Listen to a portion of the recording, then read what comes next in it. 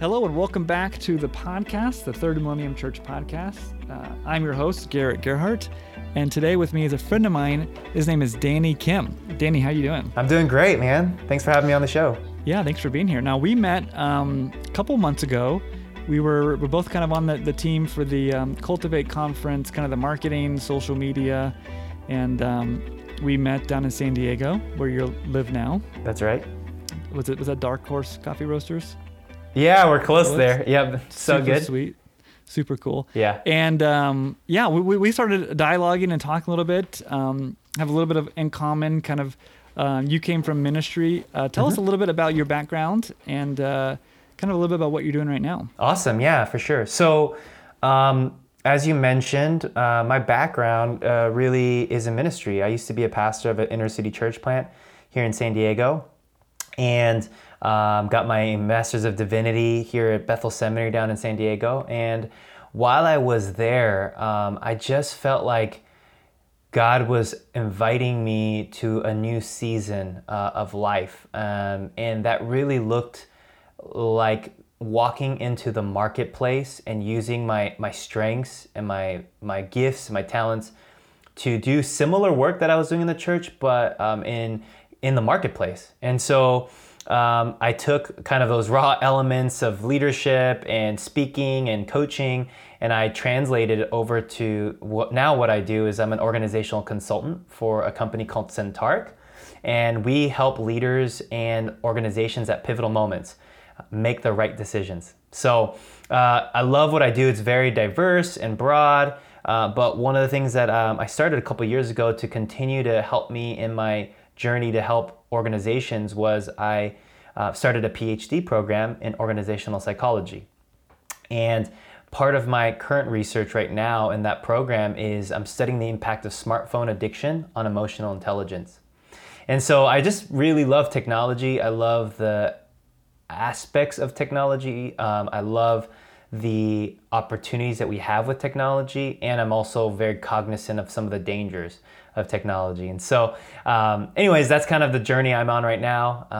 I speak on like digital distraction at times, and I'm knee deep in my dissertation and will be soon chest deep, drowning in it soon. That sounds really cool. I am very interested in some of those same things. I've done some workshops on like Tech Sabbath, and if I've ever considered going back to school, there's like media psychology programs and stuff. And I'm like, man, that PhD, I'm like, that would be really fascinating. And it's kind of studying the same things, right? Like how technology is changing culture. Absolutely. And I think that kind of the way that this podcast builds into that is that culture is going to change whether or not the church changes or not. Churches typically, keep up, and some churches innovate and some churches die out.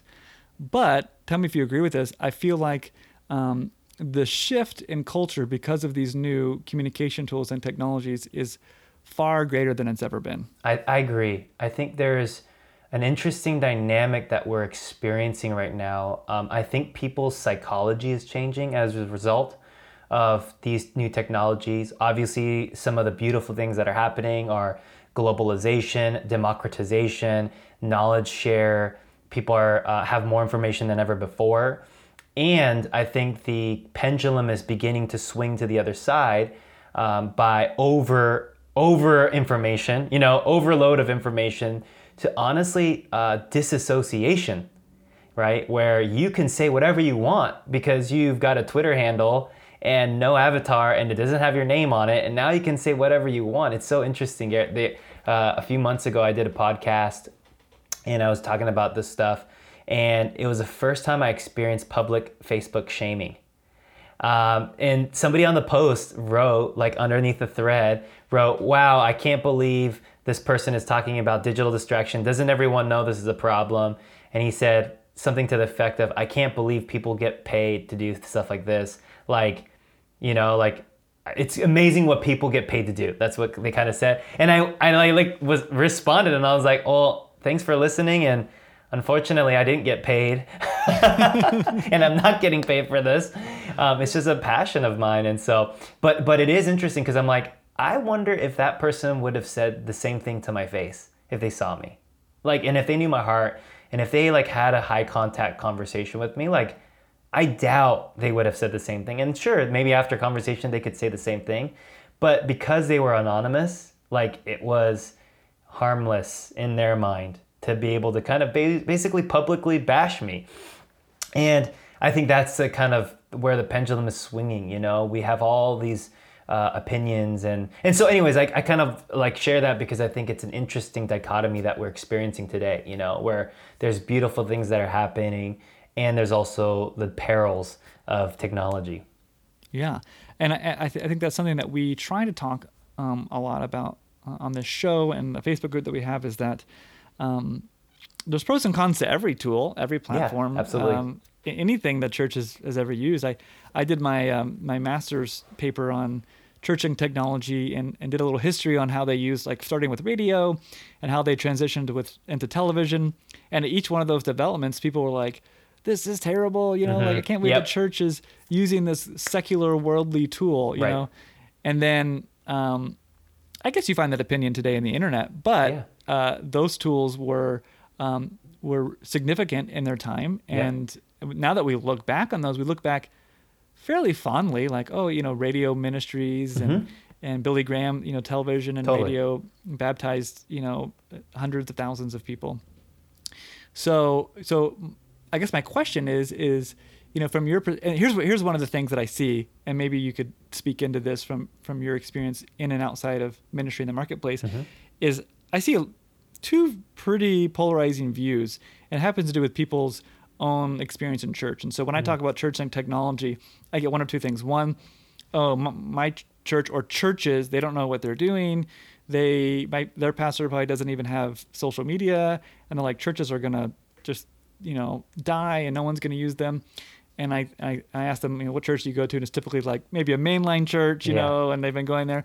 And then I say church and technology, and the other response is like, oh man, churches are just out of control with technology. Lasers on their Sunday morning, social media, and then typically, you know, they go to like a mega church. And they don't even have the background experience of a church not utilizing technology, because the church they go to has been on the forefront of every single platform release. And so if those are the two routes, I guess the extreme routes that churches are taking, either not participating or using every single one, how do you feel like the church should proceed in the next 10 years when it engages in these platforms? Because if they're using them and then now we're starting to see a lot of the negative effects, is it just use it until we see the bad result? Or how can we enter it in thoughtfully? Yeah, it's a great question. So there's a great book for people who are listening that they might want to tap into if they're interested. And it's a book called 12 Ways Your Phone is Changing You by Tony Reinke. And he writes a really compelling argument. But one of the things he starts off with, he says, he gives a background brief of the theology of technology. And his kind of premise, which I really like, he says that technology is God's design and is his idea, because when he said to Adam and Eve in the garden, you know, be fruitful and multiply, that also is about creating value to the world that he's created. And so how do you be fruitful and multiply? You have to create irrigation systems. You have to create rows for plants to grow properly. You have to have a shovel to help you be more efficient. Then you have to have tools to build a home and to be, you know, and so on and so forth, right? From that goes to cars, that goes to computers, that goes to the internet, to now robots and AI and artificial intelligence, you know? And I think that if you think about it, if you kind of trace it back that way, technology no longer is evil or bad, nor is it the silver bullet, right? It's a tool that is useful to add value to the world. And so one of the things that I like to remind people, and that he talks about in his book, is that God created for 6 days. You know, he worked, and on the seventh day he rested. And I think there's something beautiful about that image and picture, that perhaps the invitation with our tools, i.e. technology, whatever that is for you, there's an invitation and opportunity to take a break and rest from it. So that's kind of my general first thought to the response. But there's a great story by of the creator of Honda, and let me just share this story because I think it's beautiful and I think it might help elevate the conversation we're having right now. But one of my clients is Honda, and one of the stories we keep hearing when we go to Honda is that Mr. Honda, when he first created it wasn't the automobile, it was actually a motorcycle. The reason why he created it was because after World War II, he was in Japan, and there was all these old engines from all the military, and he saw his wife rolling up her bicycle up a hill every single day carrying groceries, and he thought to himself, how could I make her life easier? Because he saw how hard it was for her. And so what he did was then he started creating these basically motorized bicycles because he wanted to make her life easier. He would get these 2-cylinder engines and he would stick them on the bike, and he created the first Japanese motorcycle. And the whole idea is that he was trying to create joy for her.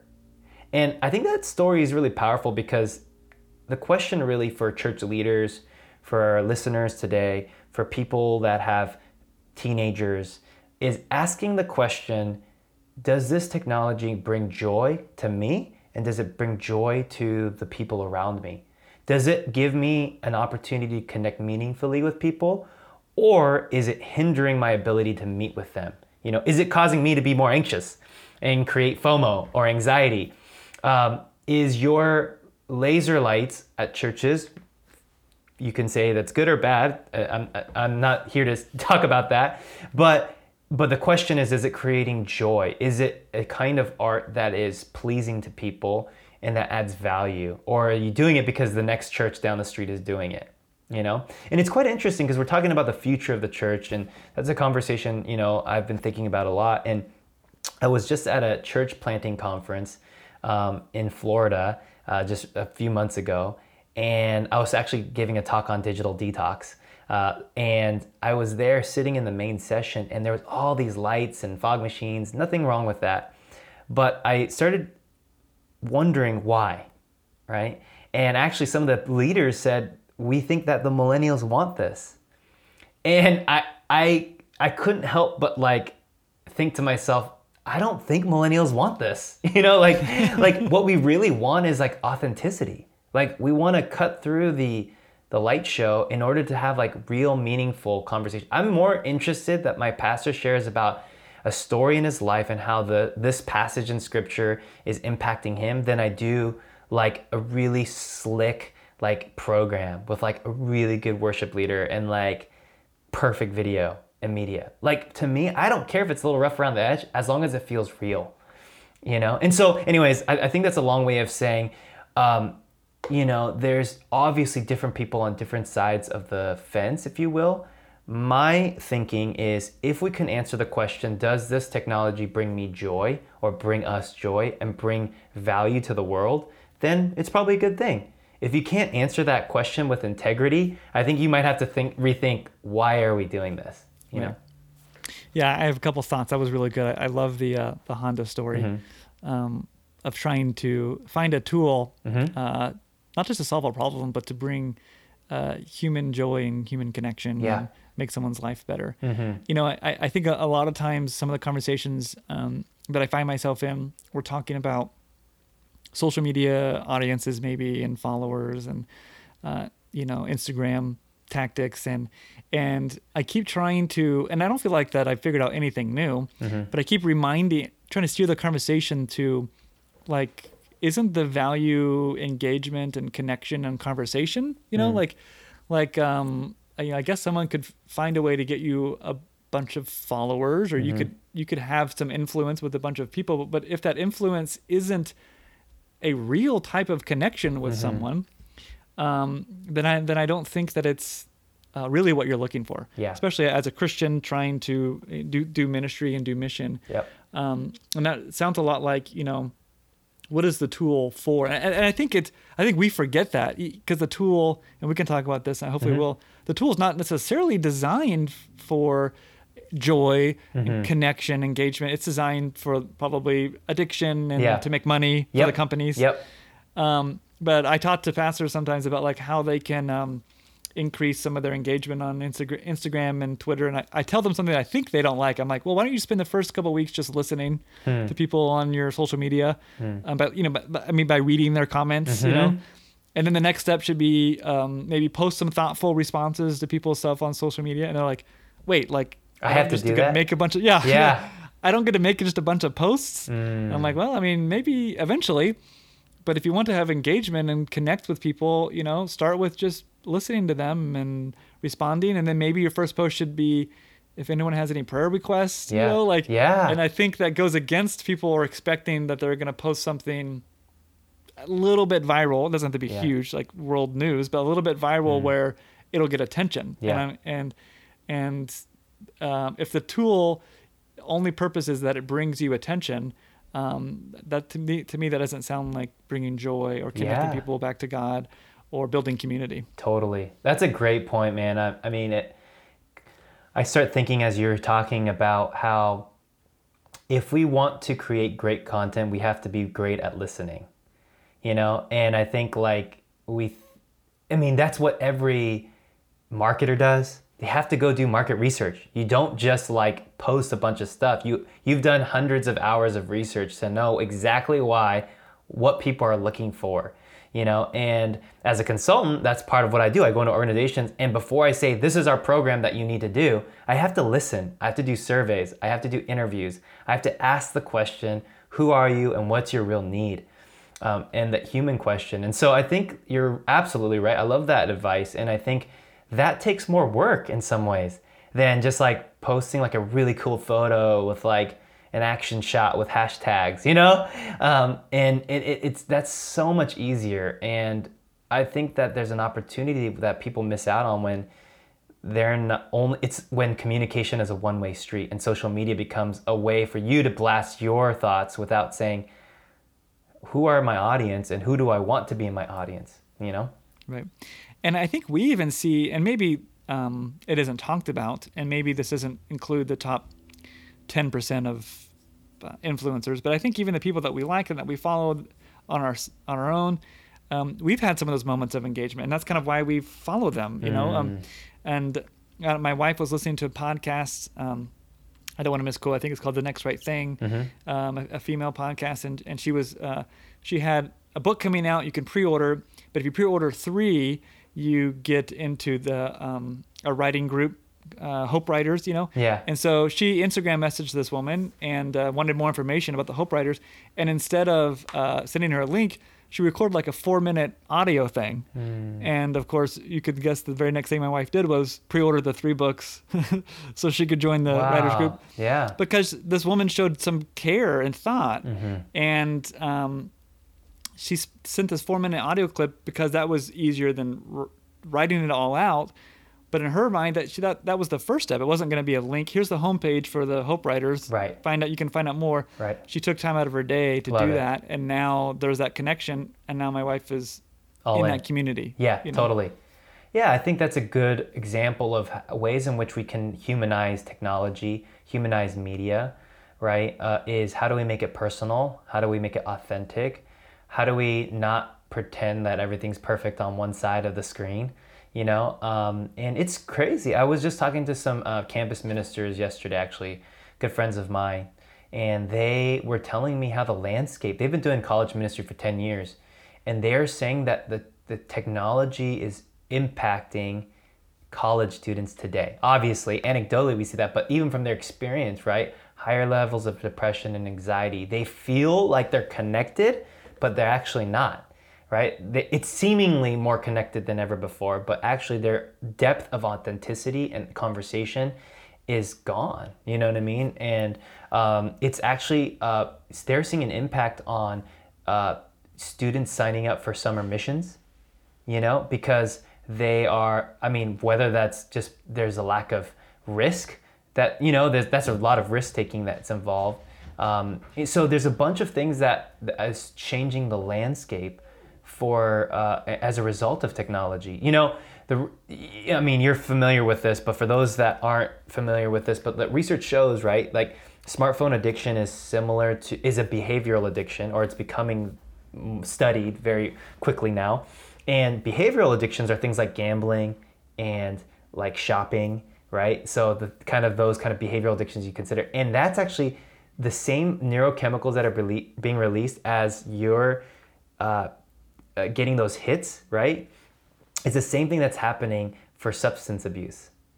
So the thing that's interesting is when you are, at least substance abuse, there's some regulation. Like cigarettes, you can't buy it till you're 18, and now they've put a big push on like smoking is horrible. So like the media is changing that landscape. But think about 13-year-olds that like are getting these hits constantly, right? With Snapchat and Instagram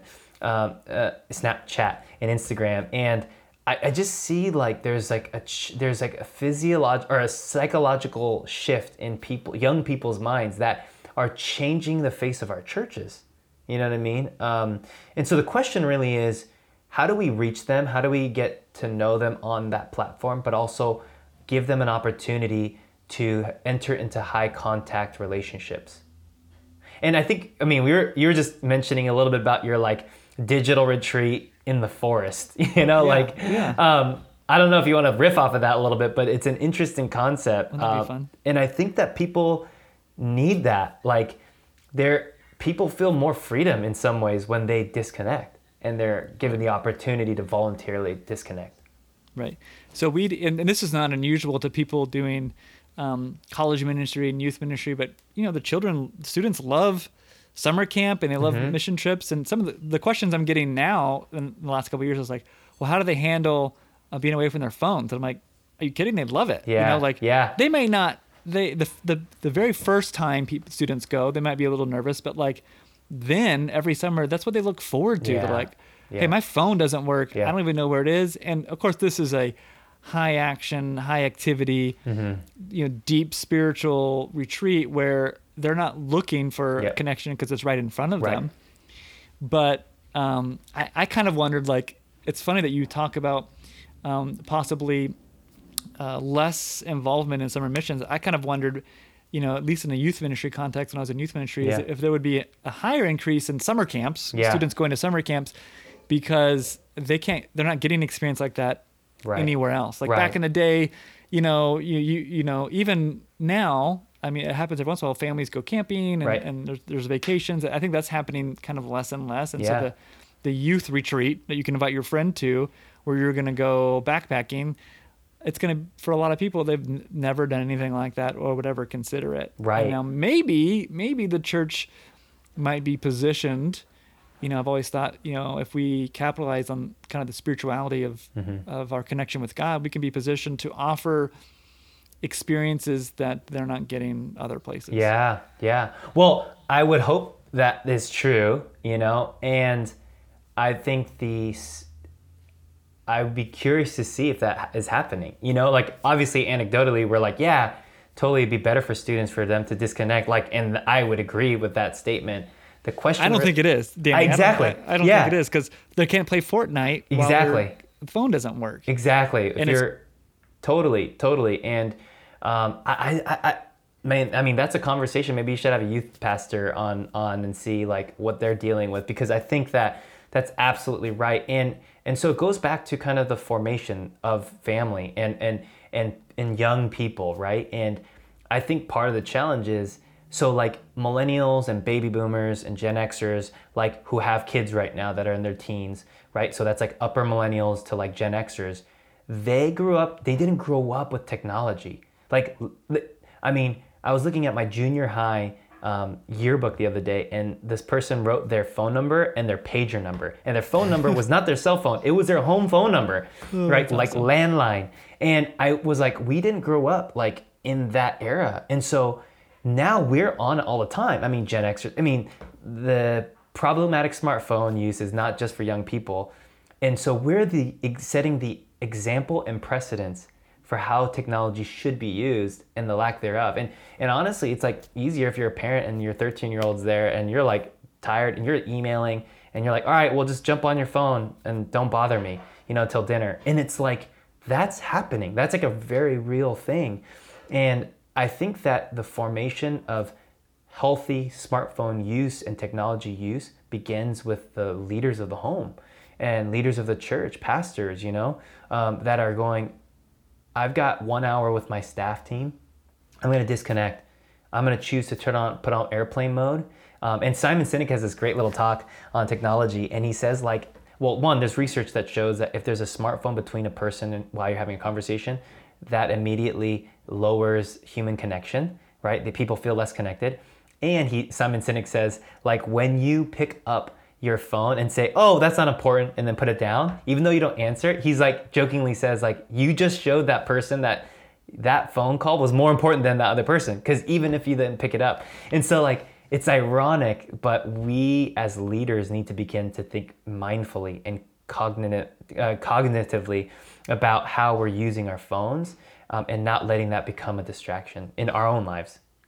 Yeah, I love that. And because the question has always been is kind of how do we start that thoughtful use, and that and I remember for a while I was doing youth ministry in 2003. There was about almost 10 years where the adults, the boomers, they really weren't using smartphones and social media, and then the teens were, and they were looking at me, kind of an older millennial, to kind of mitigate that and navigate through that, to get their kids off of technology. And I was like, I don't know, it's kind of fun, But then soon it was now no one knows what is right. Because now the parents, it didn't take long for the parents to kind of give up on that because they're at just home as on much. Facebook. Yeah, exactly. But I like that you connect it to leadership, because maybe it's not, maybe it's, we don't need to be disappointed that it's not built in, that we feel this desire to disconnect. We're giving in kind of to the addiction on a daily, minutely basis, and that's bad. But maybe we can approach it from, it's just going to be another type of leadership development, in the same way that we teach ourselves to be a good organized in our life. Teach ourselves to be fit. Teach ourselves to be kind and compassionate. We're just going to have to develop these limits with technology in the same way that we do with other, I don't know what you call them, but just other life lessons. Like digital hygiene. Yeah, there you go. It's hey, you brush your teeth in the morning or before you go to bed for sure, There's an opportunity for us to think about, it's digital etiquette. Hey, when you come to my home, it's if you walk into my home, I'm Asian, so you take off your shoes. It's when you come into my home, you put your phone in the box and you're fully present here, because that's the kind of culture I'm trying to create. I do this with teams all the time. When we do workshops, I invite them to put their phones in a box. And it's kind of crazy to watch their reactions. I was doing this once with a client, and after I was there every month for 6 months. And after the third month, people start bringing their phones all together to my meetings. There you go. And I wasn't even having them put their phones away, but they just knew Danny might have me put it away. But I was changing the culture. And I was inviting them to consider, how is this phone getting in the way of your productivity and connection? Because I'm I've got 90 minutes with you guys. Be fully here, And so anyways, I think that it's an interesting thing to consider. I love that you're thinking about that. It's a leadership development opportunity. It's not just a side thing, but it's a competency and a opportunity that we need to really invest into and consider. Yeah, in the same way as we as people, people want to be leaders, you have to be a better leader and learn different skills and traits. And maybe it's I want to learn how to, let's say it's public speaking, speak better, speak well in front of people. In the same way, I'm going to have to learn how to be present and put my phone away, because that's what a good leader does, or that's what a caring person does. Right. Absolutely. So one of the questions I like to ask people is, where do they see the future of the church happening right now? And I don't know, I'll let you answer that, but I do like that we're kind of circling around the conversation that hopefully the church is going to be a part of the retreat from technology dependence. I hope in some way, or hope people will see that the church has that value or that opportunity. But that being said, what do you think looks like the future of the church happening right now? Sure. I think the church is interesting. Is in a very interesting time. I think that there is going to be a reform on how we think about authenticity. Meaning, is everything we're doing, from Sunday morning experience to community groups or life groups or everything in between, is there a spirit of authenticity?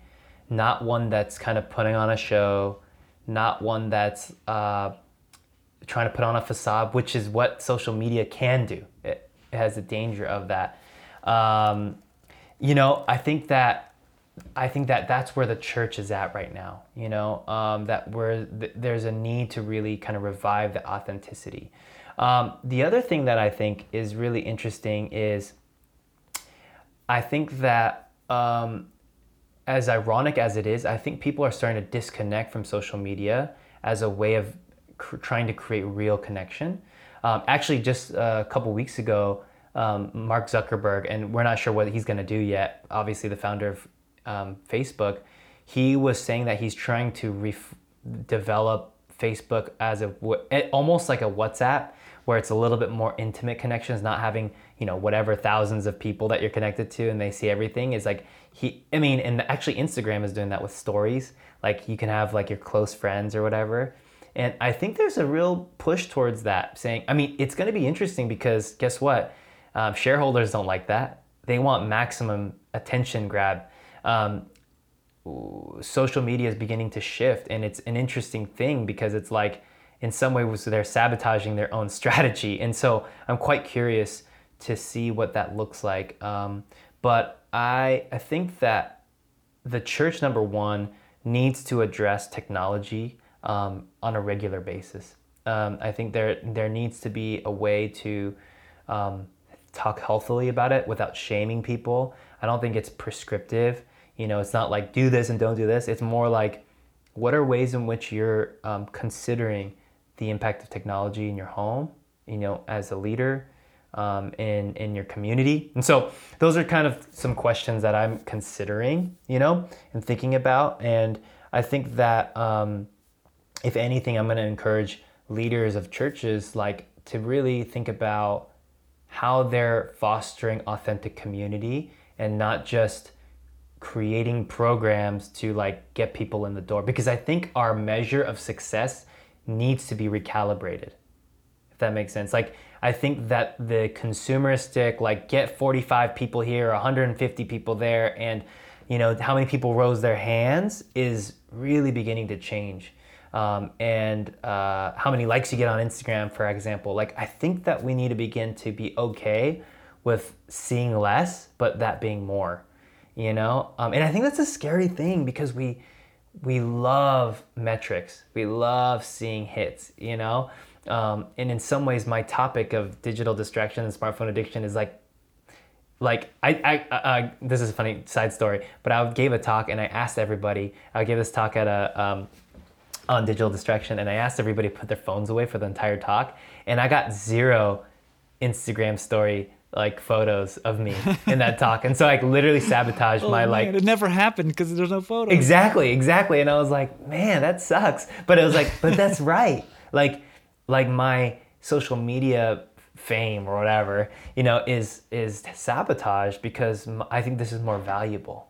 You know what I mean? And so there's this amazing quote, and if it's okay, I'd love to share it, by James Halliday, which is the creator of Oasis from Ready Player One, which is fun because it's a sci-fi movie and / book novel. And at the very end, he says this quote. I'll just read it. I think it's really powerful, and there's something that we can all gather from that. But he says at the end, "I created the Oasis, this virtual reality world, because I never felt at home in the real world.